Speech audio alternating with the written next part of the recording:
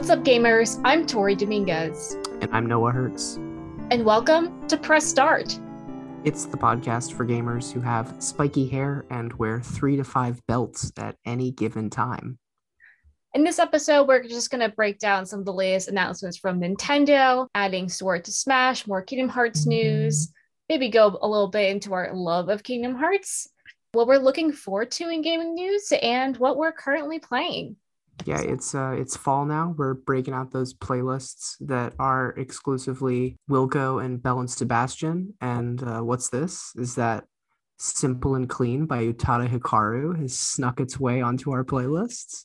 The ultimate video game bop of all time.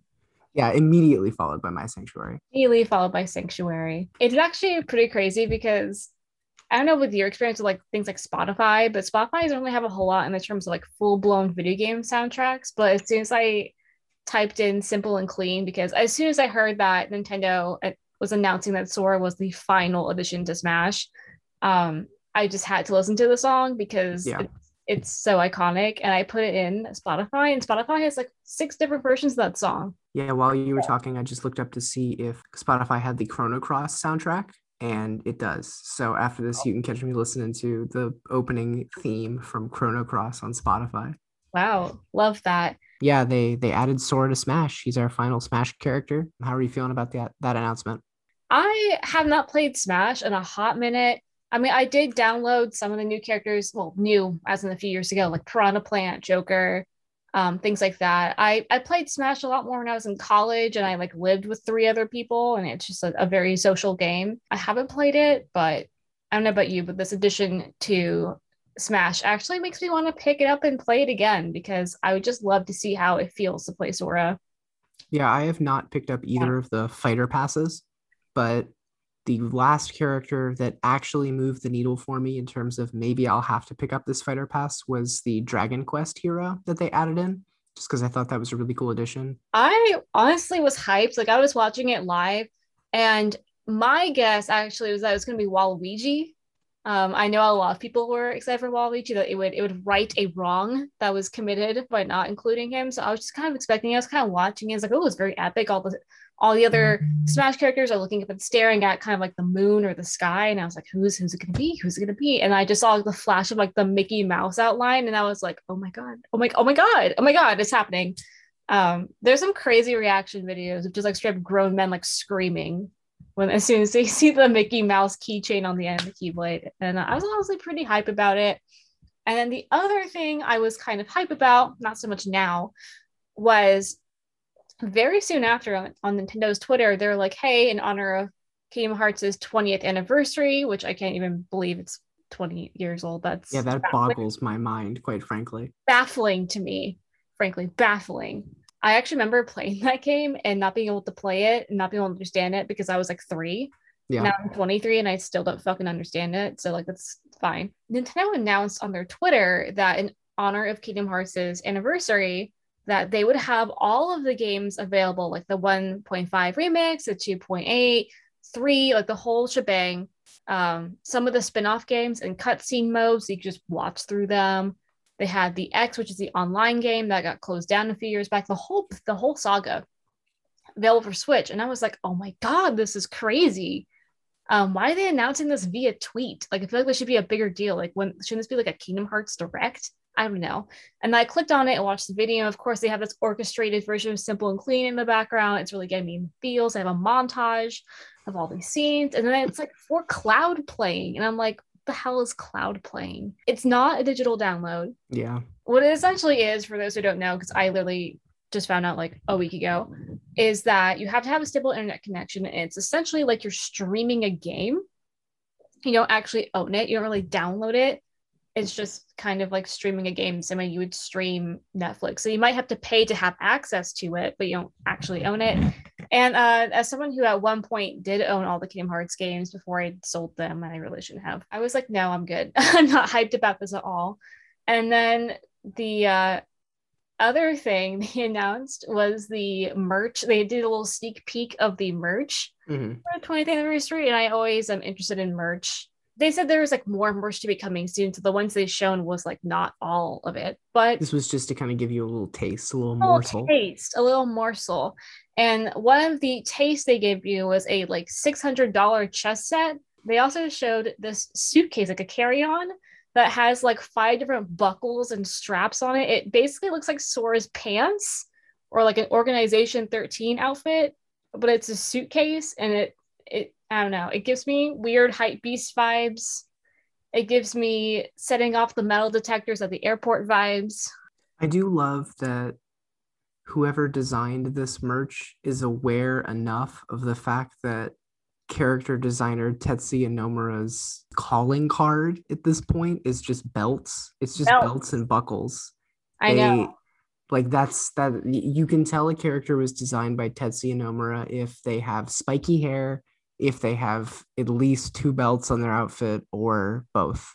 And now your luggage can also have that.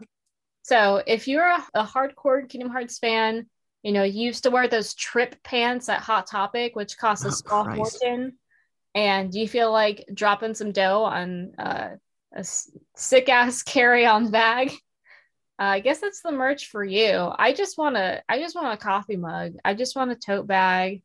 Give me a coffee mug where it's like Sora, and then you pour in the hot water and it becomes Roxas or something. Like that's just, I'm a simple person. Yeah, I don't know if, and this is coming from somebody who has not looked up Kingdom Hearts merch since I was like 12, but I know that kind of stuff used to be pretty easy to find, but like either buried in the recesses of Hot Topics in the mall or in like anime shops where you would find like bootleg stuff. Because I definitely bought a Keyblade necklace that I never wore off of eBay that shipped from like Japan and took 2 months to get there. That stuff has to exist somewhere. It's just for some reason the official merch is skewing towards weird prestige bullshit. Yeah, items. It does. Like Hot Topic and Box Lunch, which is, I think, in my opinion, better than Hot Topic these days for nerd stuff, is better. Like they have some stuff. Like they have, you know, t-shirts and stuff and hoodies, things like that, but they don't have really that many good collector's items anymore. And a lot of it is like the same graphic over like 5 different types of t-shirt or crew neck sweatshirt. And not a lot of it is like specifically women's clothes. And as someone who's less than 5 feet tall, I hate wanting like a gamer shirt or a gamer hoodie and it's made for like a 6'3" man. Like it just you're gonna be in the Hot Topic kids section looking for your Sora Roxas t-shirt. I used to have a kids Sora Roxas t-shirt. I shit you not. It was like the Kingdom Hearts 2 one where they're all like posted up, sitting against each other, and they're like Sora on one side and Roxas on another, and like King Mickey in his little like black suit, his little leather. I think I had the exact same shirt. I think I know exactly what you're talking about. Yeah, like the front of it has the graphic, and it's like a blue and white watercolor. Mm-hmm. Yeah, that's actually my favorite t-shirt as a kid. No lie. You know, and I still will probably play Kingdom Hearts, maybe not stream it. I might get the collection again for the PS5 because I don't know about you, but like video game music can really do a number on me in terms of nostalgia. And hearing that orchestrated version of Simple and Clean and that Nintendo video actually really brought me back, and that made me realize I never finished Kingdom Hearts 3 because I went through a really bad breakup in my sophomore year of college when it came out, and I just like lost motivation to play it. And I just started thinking about it. I started listening to Simple and Clean, and I was like just being nostalgic over it. And I was like, I want to play these games again. Like I want to feel this again. I think the most frustrating part about it too is that it seems, and I'm not an expert, I want to go on record as saying I'm not an expert, but it would seem to me that part of the issue is that they're putting up the remix collections, which is, like you said, the 1.5 HD remix, which has like Kingdom Hearts 1, 2, and Chain of Memories, the interstitial one that was originally a GBA game, but then was later released better, or at least in the same graphical engine, whether or not you consider that to be better, on the PS2. And then the 2.5 HD remix, which is like, I think the one PSP game, and then the 3DS one maybe, and a couple other things. Not 100% on that. But if they were to divide the games up separately, I don't think this would be as much of an issue. Like I think the Switch on its own could probably run Kingdom Hearts 1 to Birth by Sleep, like all those individual games. But since they are instead just taking the versions of them that were released on PS4 and optimized to run on that generation of consoles, it just has to be streamed, which I get it for experiences that will never work on the Switch unless they are optimized to hell and back. Like I know Control is one of the games that you can play via the cloud service. I think so is one of the Hitman games. And that makes sense to me because they would have to fuck with the lighting engine and fuck with the graphics to a point where it would become unrecognizable. But like, for God's sake, Kingdom Hearts 1 has to be able to run on Switch. I find it so incredibly hard to believe. No, it definitely should be able to know. I was just thinking about that as soon as you brought up that point, because the original Final Fantasy VII for the PS1, which only came out a few years before Kingdom Hearts, which is crazy to think about, is on the eShop. So is Final Fantasy X, which was also a PS2 game. Yeah, so it's definitely possible. And I think it also is playing yet again into this other issue that the Switch has, which is like, and it's not always Smash characters, but Smash characters are great examples. This would be the perfect opportunity for Nintendo to hit you with some cross marketing, where when you see a character added to Smash, you go, I'm going to go to the eShop and buy this game. Like, it's the same reason why everybody thought Persona 5 was going to come out on the Switch for the longest time, because it just seemed stupid to put Joker in Smash and then not put Persona 5 on the eShop. And then they did that. So it's annoying. It's once again Nintendo doing that thing where they did it just now with Metroid, and I assume we're going to talk about that more later, but they'll put out a new game in a series or some kind of reference to a series, but then make it so that it's impossible to play the previous games in the series without going to a different console or just pirating them.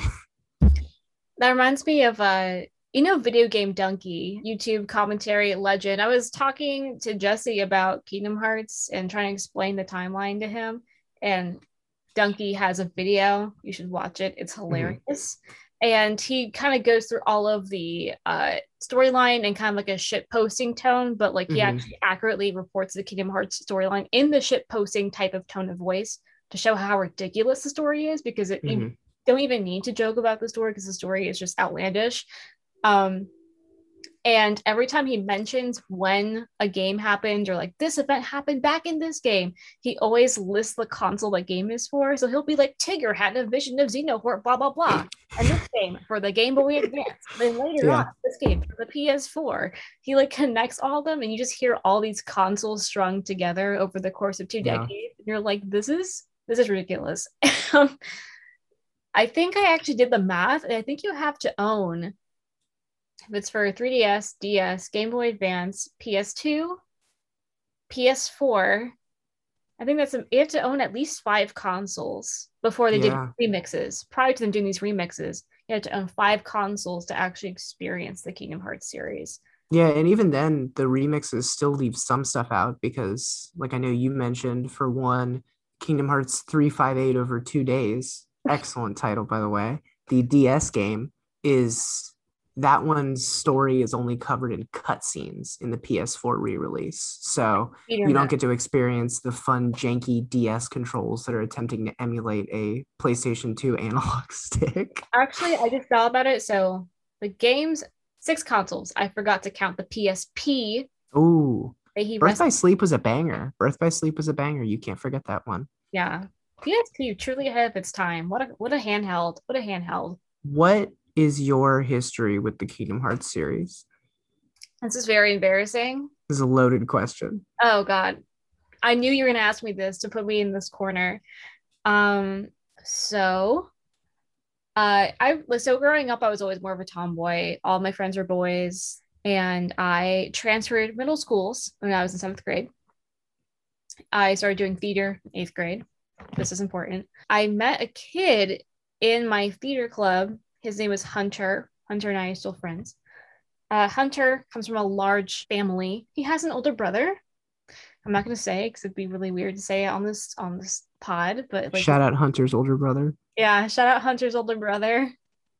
I had a fucking massive crush on him. Mm-hmm. I had a crush on him from 7th or 8th grade until I almost graduated high school. Fuck. And he was like 3 years older than me. So like when a 7th grader has a crush on you and you're like in 10th grade, that's just weird. Like that's just weird. You don't care. Like whatever, peon, like you're my little brother's friend.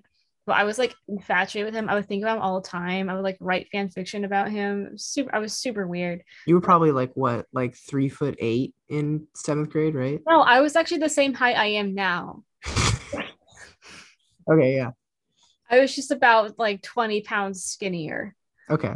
Just like, yeah, I've been the same size in terms of height roughly since about 5th grade. Nice. Just so you know. And so anyway, this older brother, I had a crush on. We were in drama club together. I always dreamed of getting a lead role because he also got the lead role because he was the only boy in our school who could really sing well. So I was like, oh, I got the lead role, like he could kiss me. Anyway, he really likes Kingdom Hearts, and he would wear these Kingdom Hearts socks and Kingdom Hearts like pins and stuff. And he would sometimes I went to a school where there was uniforms. On days where there weren't uniforms, he would wear shorts with like multiple belts and buckles, like at least 3 belts. So kind of going with your theme there. Yeah, And so he too looked like he was designed by Tetsuya Nomura. and so I was just trying to figure out like how to make conversation with him, because when you're like 7th grade and you're trying to talk to a 9th grader, you're like, oh god, like I what I talked to him about. And so I would be like, I heard you play video games. Hunter told me you play video games. And like we started talking about video games, and he was like, yeah, I'm a fan of Kingdom Hearts. You should play it. And I was like, yeah. And so I went home and I was like, I gotta play this game. I have to play this game to talk to him about it. And so we had a PS2. I went to like a used game store. I bought Kingdom Hearts 1 and 2. This was like summer break before 8th or 9th grade. And I was like, this summer, I'm going to play through both these Kingdom Hearts games that when I come back to school, I can talk to him about it. And then maybe he'll start talking to me more. Maybe he'll like me. Like I basically only got into Kingdom Hearts to convince a boy to like me. Spoiler alert, he never did. But I got into Kingdom Hearts, and that summer I was like really vibing and I really loved it. I love the story, the parts of it that I could comprehend. I love the music. The combat was always fun. The gummy ship stuff was always fun. And after I finished playing Kingdom Hearts 1 and 2, oh my God.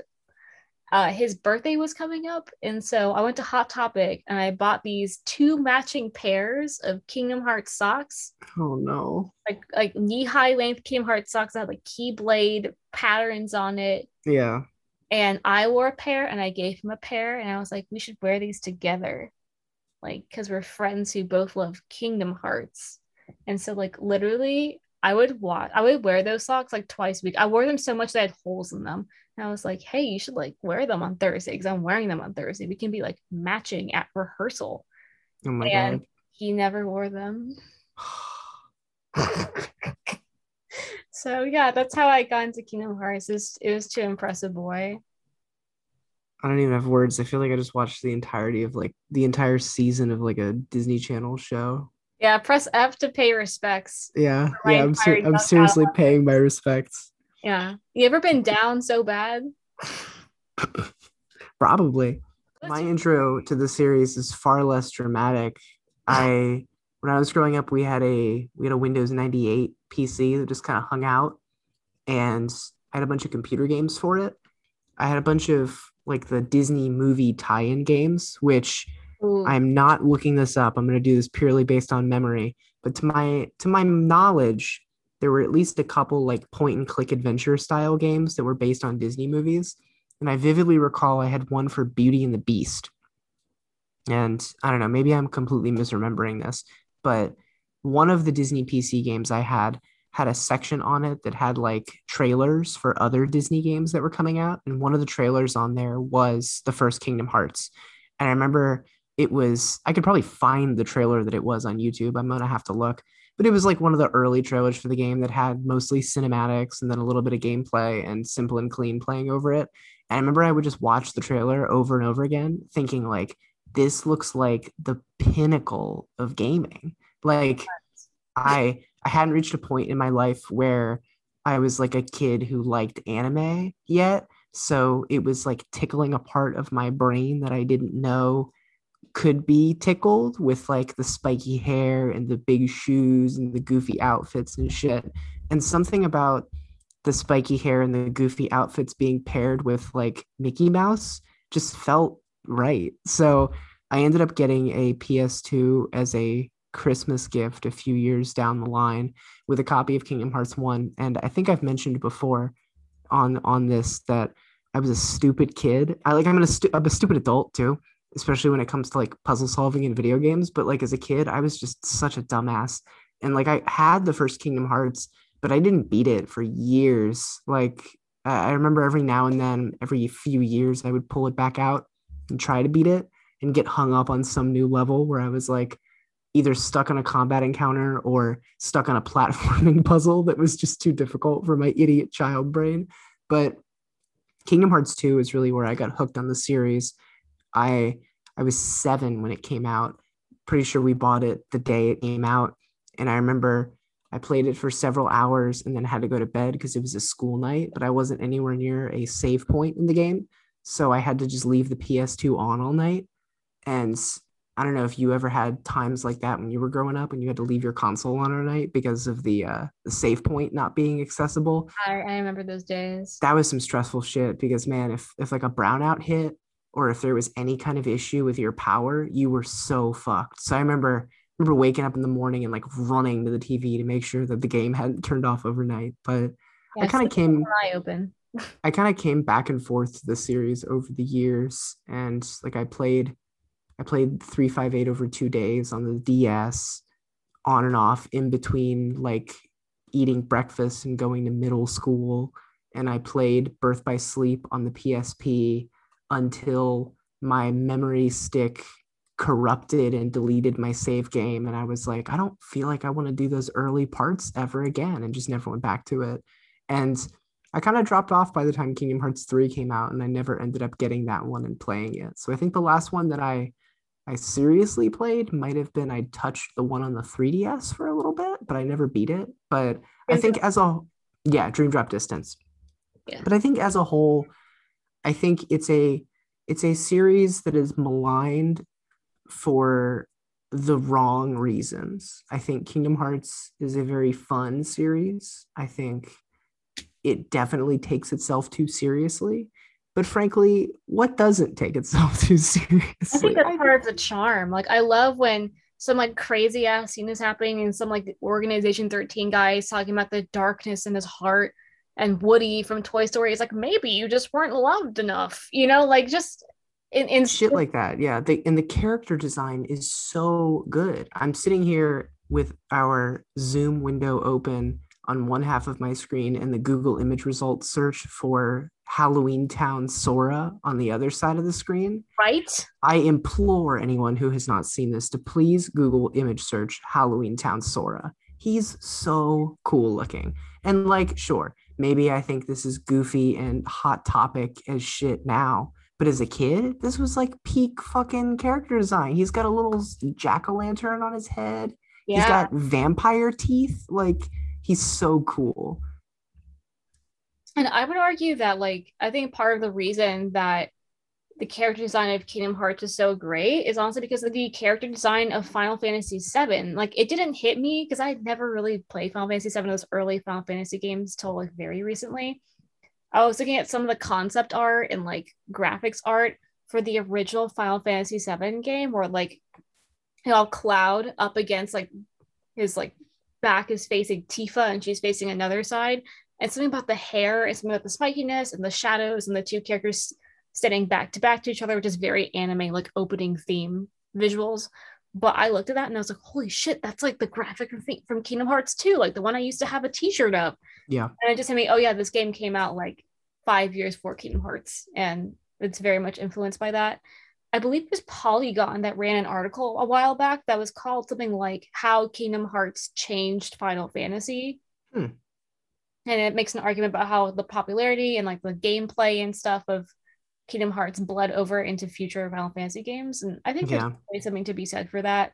I can totally see that because I know 15, Final Fantasy 15, which I haven't really played a lot of, has a battle system that is like basically Kingdom Hearts.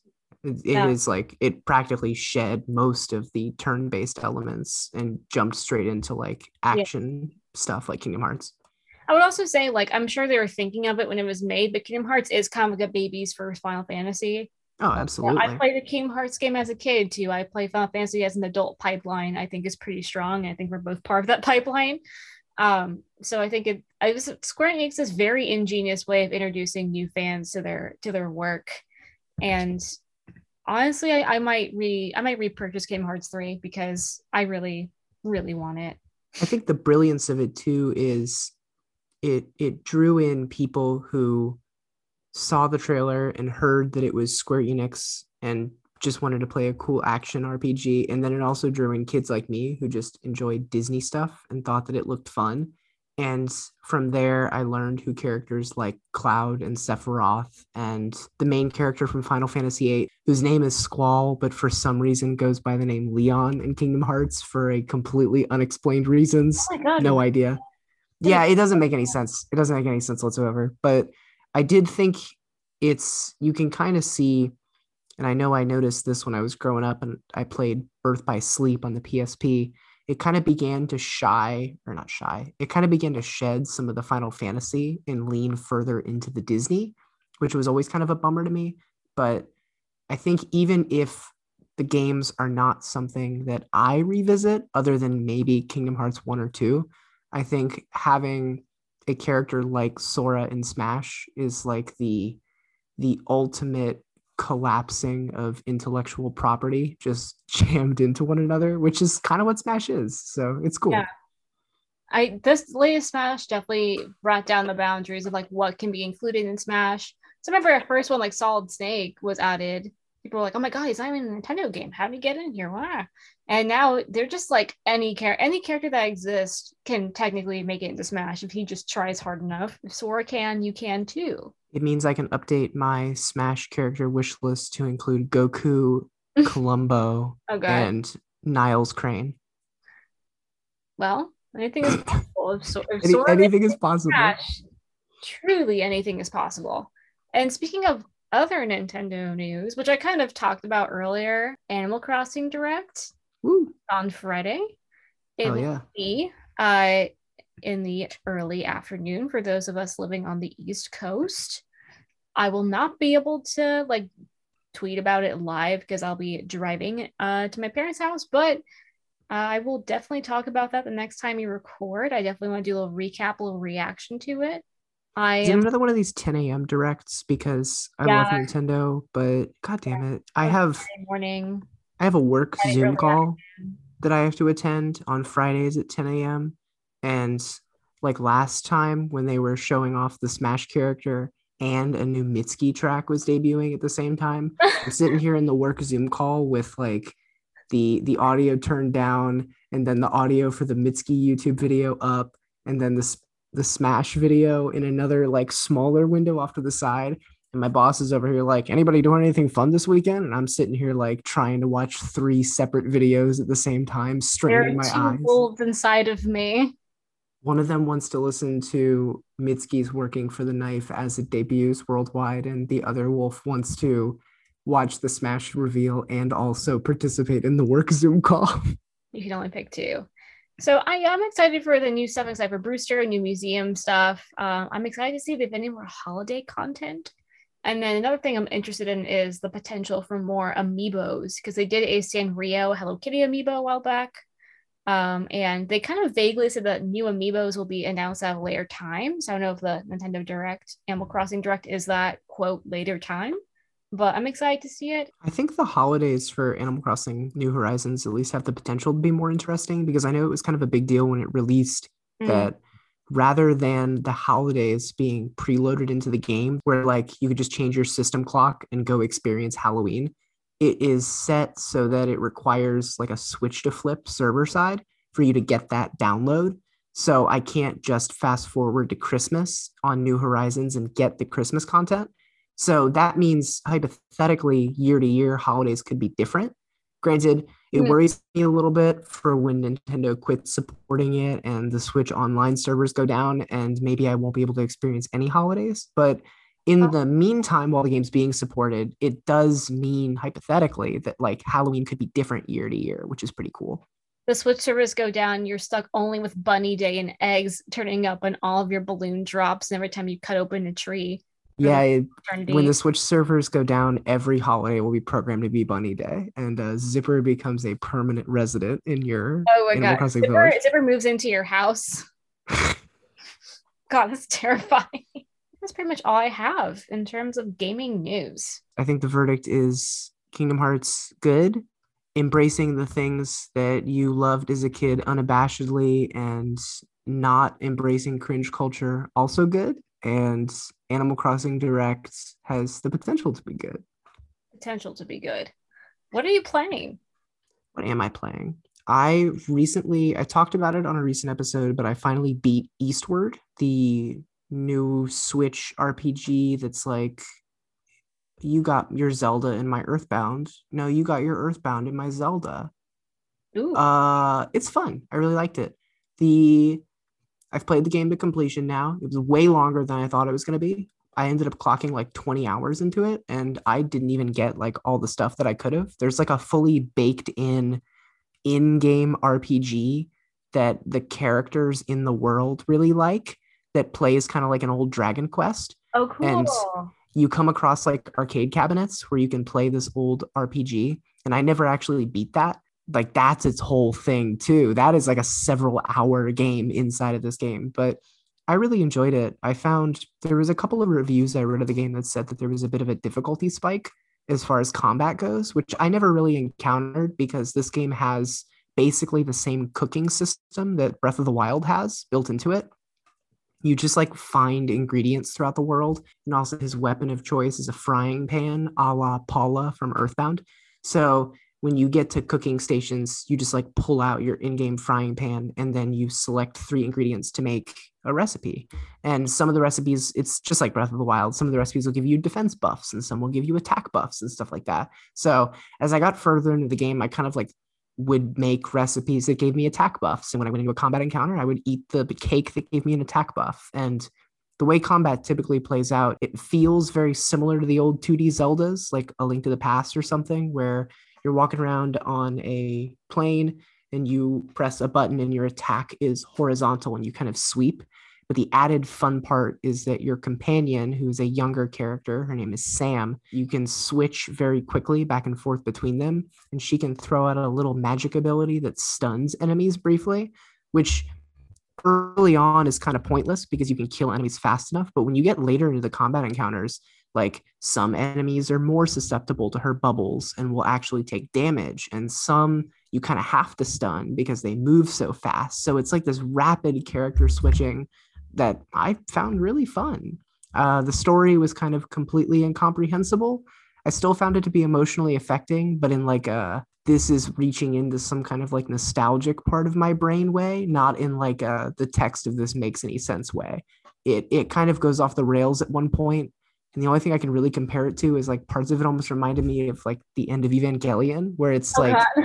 yeah, it's like weird shit is happening that feels like it was sort of telegraphed earlier, but like not in the way the tone was going to be. Like a character died on screen like 10 hours prior, but that's like not what you thought happened because, or at least I didn't. Maybe I'm just a dumbass. I don't know. It was good. I don't really foresee a sequel coming out, but the main draw of this game was the art style. And frankly, if this studio makes anything else, I will be picking it up because the art style was awesome. The only other thing I really put any time into was the complete and total opposite, tonally, gameplay, length, every which way game I got on Steam for about $3 called The Haunted Island, a Frog Detective story. The main writer, I believe, for the Frog Detective series is a developer named Grace Bruxner, who has been on my TikTok For You page like once a day promoting Frog Detective, which is like a several-year-old game, but she's like really going at it. And it worked. I bought Frog Detective and the game took me about 45 minutes to beat. In it, you play as Frog Detective, who is called to an island that is haunted by a ghost, and you have to figure out why the island is haunted. And it was built in like the Unity engine, so you can you walk around with like the WASD keys on your keyboard, and you look around and you solve little fetch quests for characters.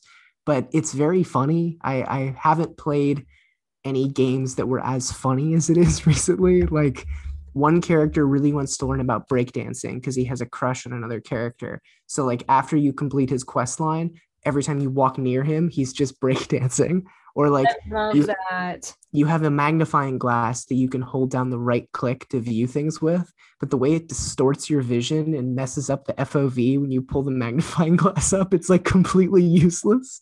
And also like you never need to use the magnifying glass to solve a puzzle. It's 100% there just for like color.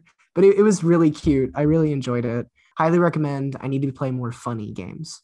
What are you playing? I'm actually very interested in both those games, of Frog Detective particularly because it's very cute.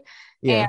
And in this household, we love anime frogs. We love cartoon frogs. So Yeah, it's he was a great cartoon frog, and I can't say I've played a lot of games recently or even in general where nobody dies, and then when the game ends, all the characters have a dance party, and that's the resolution of the game. It was just good. I have been meaning to play more games that are just like short experiences. And frankly, that's kind of what I thought Eastward was gonna be, and it was not. And I was pleasantly surprised when I spent $3 on something and I got a good 45 minutes out of it. And I was like, I'm happy. yeah, I love that. So what I've been playing, so I just finished Deltarune Chapter 1 and 2.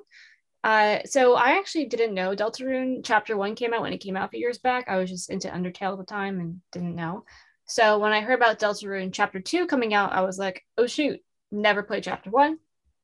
So I played it. I found it to be really enjoyable. I think the gameplay, the combat, and the art style are definitely significantly better than Undertale. It also helps that Toby Fox has a whole team of people working on this now. So it's no longer just a solo thing. He actually has like a whole team of people, including artists and designers and more devs. And That's cool. I didn't realize that.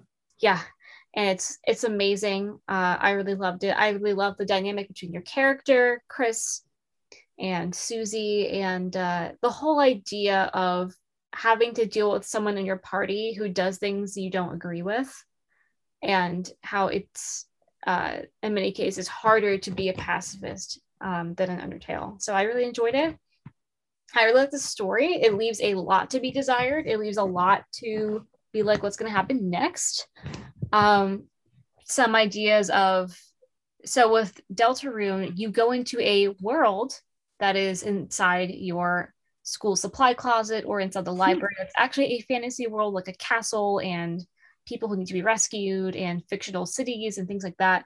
And each time you leave and go to bed at night, at the end of each chapter, something happens to you. Something happens to your soul, like your heart, and kind of shows that the fantasy world is starting to bleed out into your real life.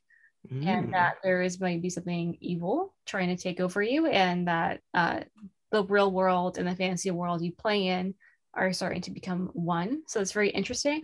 And it definitely ended on a weird a weird cliffhanger that I was kind of like, what's going to happen next? There has to be a next chapter. Like, you can't just end it like this. And at the end, it takes you to like a save screen, and it's like chapter 1 complete, chapter 2 complete.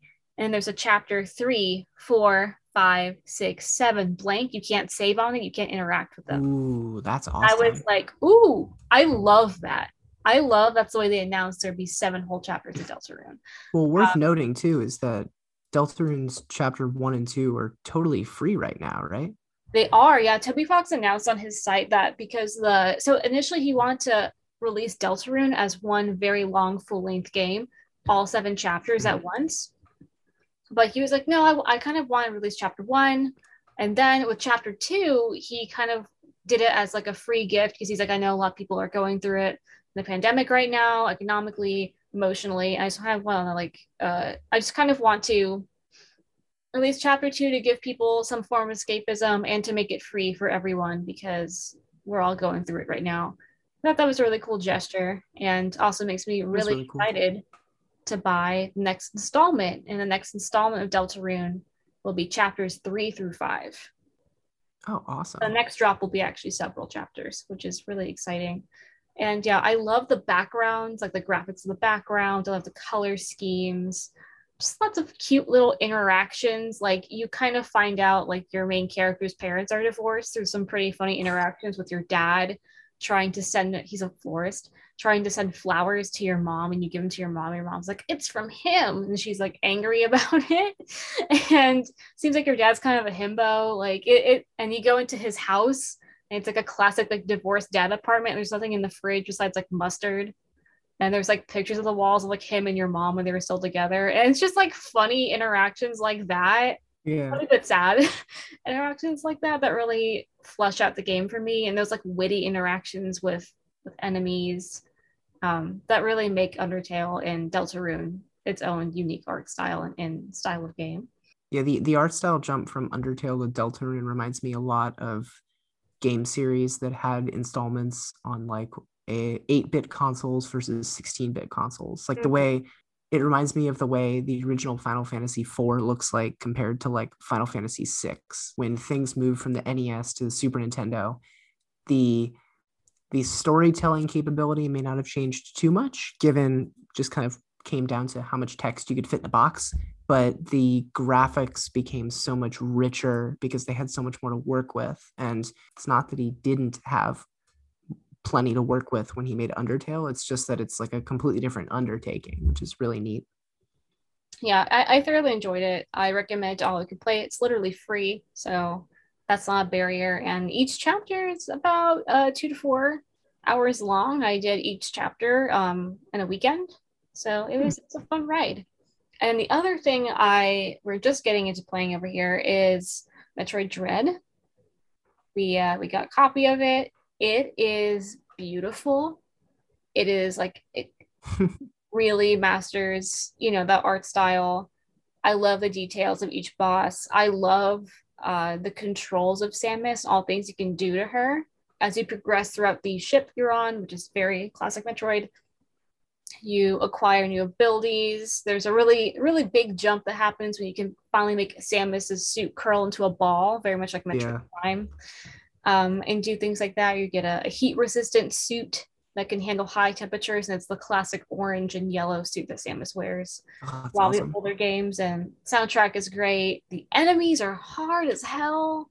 Like I remember reading a couple reviews from I believe Mashable and the Washington Post that some of the gaming journalists were kind of complaining that the game is too hard, and like that can be said for a lot of games. There's a lot of making fun of game journalists who say that games are too hard, or comparing hard games to Dark Souls. There's a lot of good meme material for that. By no means am I comparing Metroid to Dark Souls, but harder than I expected. There are times when you are being chased by an enemy that if you do not run away from it, it absolutely will kill you. Yeah. And there's moments where you're trying to evade an enemy from killing you, and if you don't hit a button at the exact right moment, I mean the exact frame, you will die. So that makes things pretty hard, but it's overall been really cool. I was kind of getting into it. The only issue, which you kind of mentioned earlier, was that Metroid Dread is a direct sequel to a game called Metroid Fusion, which came out for the Game Boy Advance in 2002. Yeah. And as someone who just kind of casually enjoyed the Prime games and watching my brother and my cousins play the Prime games as a kid, I was like, I could play this. No, I can't. Or I couldn't. And so I actually listened to Triple Click's episode about what's the deal with Metroid, where they kind of go into the whole lore of the series and everything you kind of missed. So I would highly recommend that episode. And like you were saying about Kingdom Hearts, it has the 5 console to understand everything problem. Yeah. It's really frustrating that Nintendo almost doesn't want you to play their back catalog. Like the only games in the Metroid series that are available on Switch to play in any capacity are the original and Super Metroid. And they're only available through the Switch Online service, the pay thing. It's like if they would just put Metroid Fusion, the Game Boy Advance game that directly precedes Dread, or if they would put Samus Returns, the 3DS remake that came out as the Switch was beginning its life cycle, that a lot of people just didn't pick up because the 3DS was a dying console at that point. Like, people would buy them. It's very frustrating. A Metroid anthology, very much like those Kingdom Hearts remix collections. Yeah. Buy it. I totally buy it. Another thing I learned from looking up some Metroid lore is that, like a lot of people, my exposure to Metroid growing up was those Metroid Prime games. Mm-hmm. And what I learned is that the 2D Metroid like side scroller games and the 3D Metroid Prime games are actually written by different people, and they are kind of like two different timelines. Oh my god. Different things. So like I kind of walked into it being like, oh, is this gonna be like Metroid Prime? It's not. It doesn't play like it, doesn't feel like it, doesn't have that story. And there's actually some nods in this current game to I believe a Metroid game that came out for the Wii U, which not exactly. Are you talking about Other M on the Wii, the one that everybody hated? Other M. There's some continuity. There's some references to characters. A character in particular who is important in Other M. I was like, who is this? So yeah, it does definitely suffer from that problem. But I'm enjoying it so far. It's not a very long game.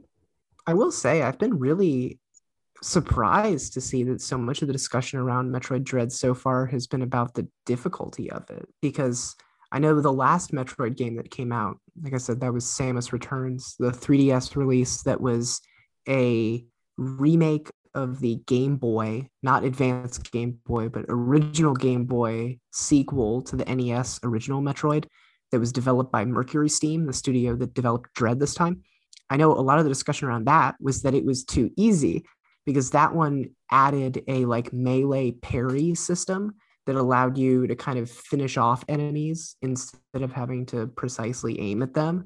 And I remember reading reviews of that one that said like adding the melee parry has made combat too easy. So now the reviews saying this one is too hard. It's kind of funny. It's almost like they overcorrected. Yeah, everybody's a critic. I really, from what I've seen experience, I've really enjoyed the combat of it. The ability to draw yourself in closer to enemies, the ability to evade enemies. I think it's really cool.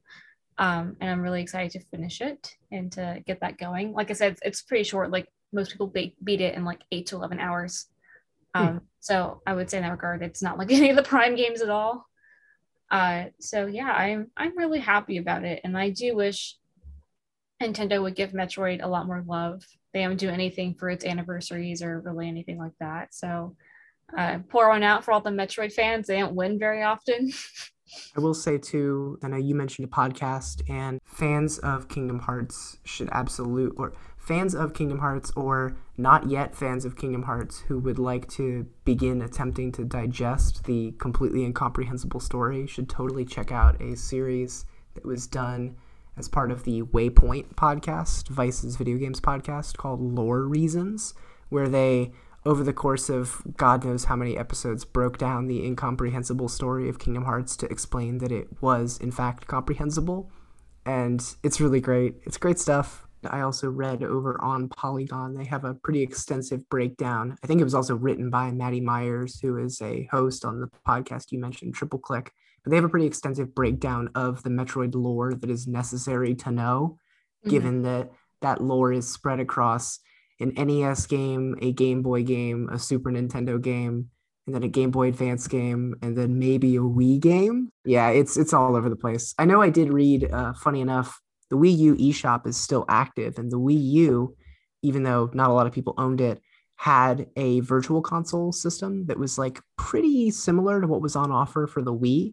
And Metroid Fusion and Metroid Zero Mission, which is a Game Boy Advance remake of the original NES Metroid, have jumped up to like the top of the sales charts on the Wii U eShop because people were just buying them. So I guess Nintendo is getting money one way or another, but it's not through like the accessible way that the people who own their best-selling console of all time could play. Yeah.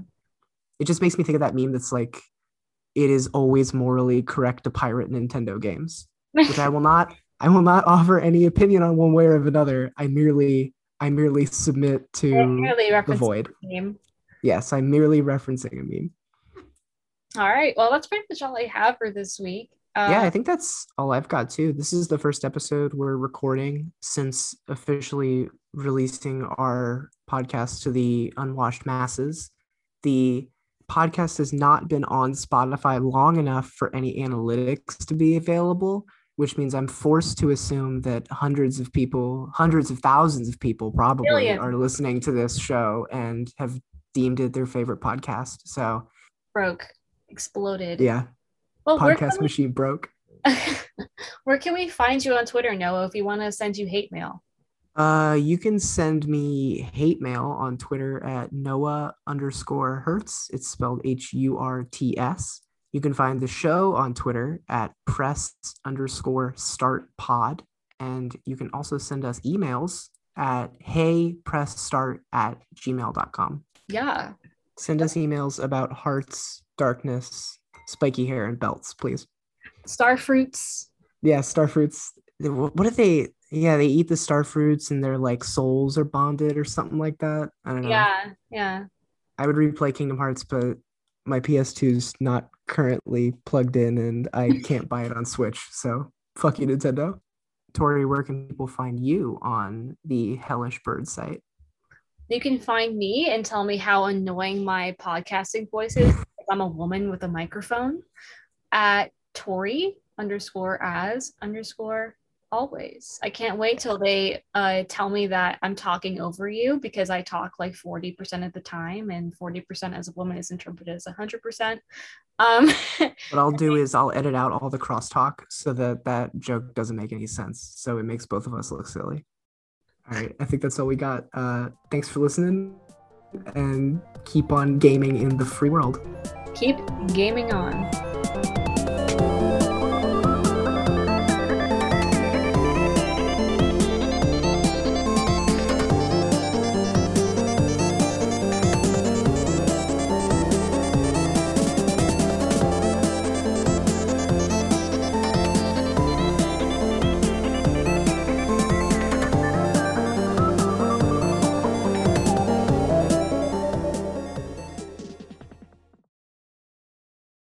Do you think Square Enix will sponsor us? Square Enix, sponsor me. I will wear all of the belts.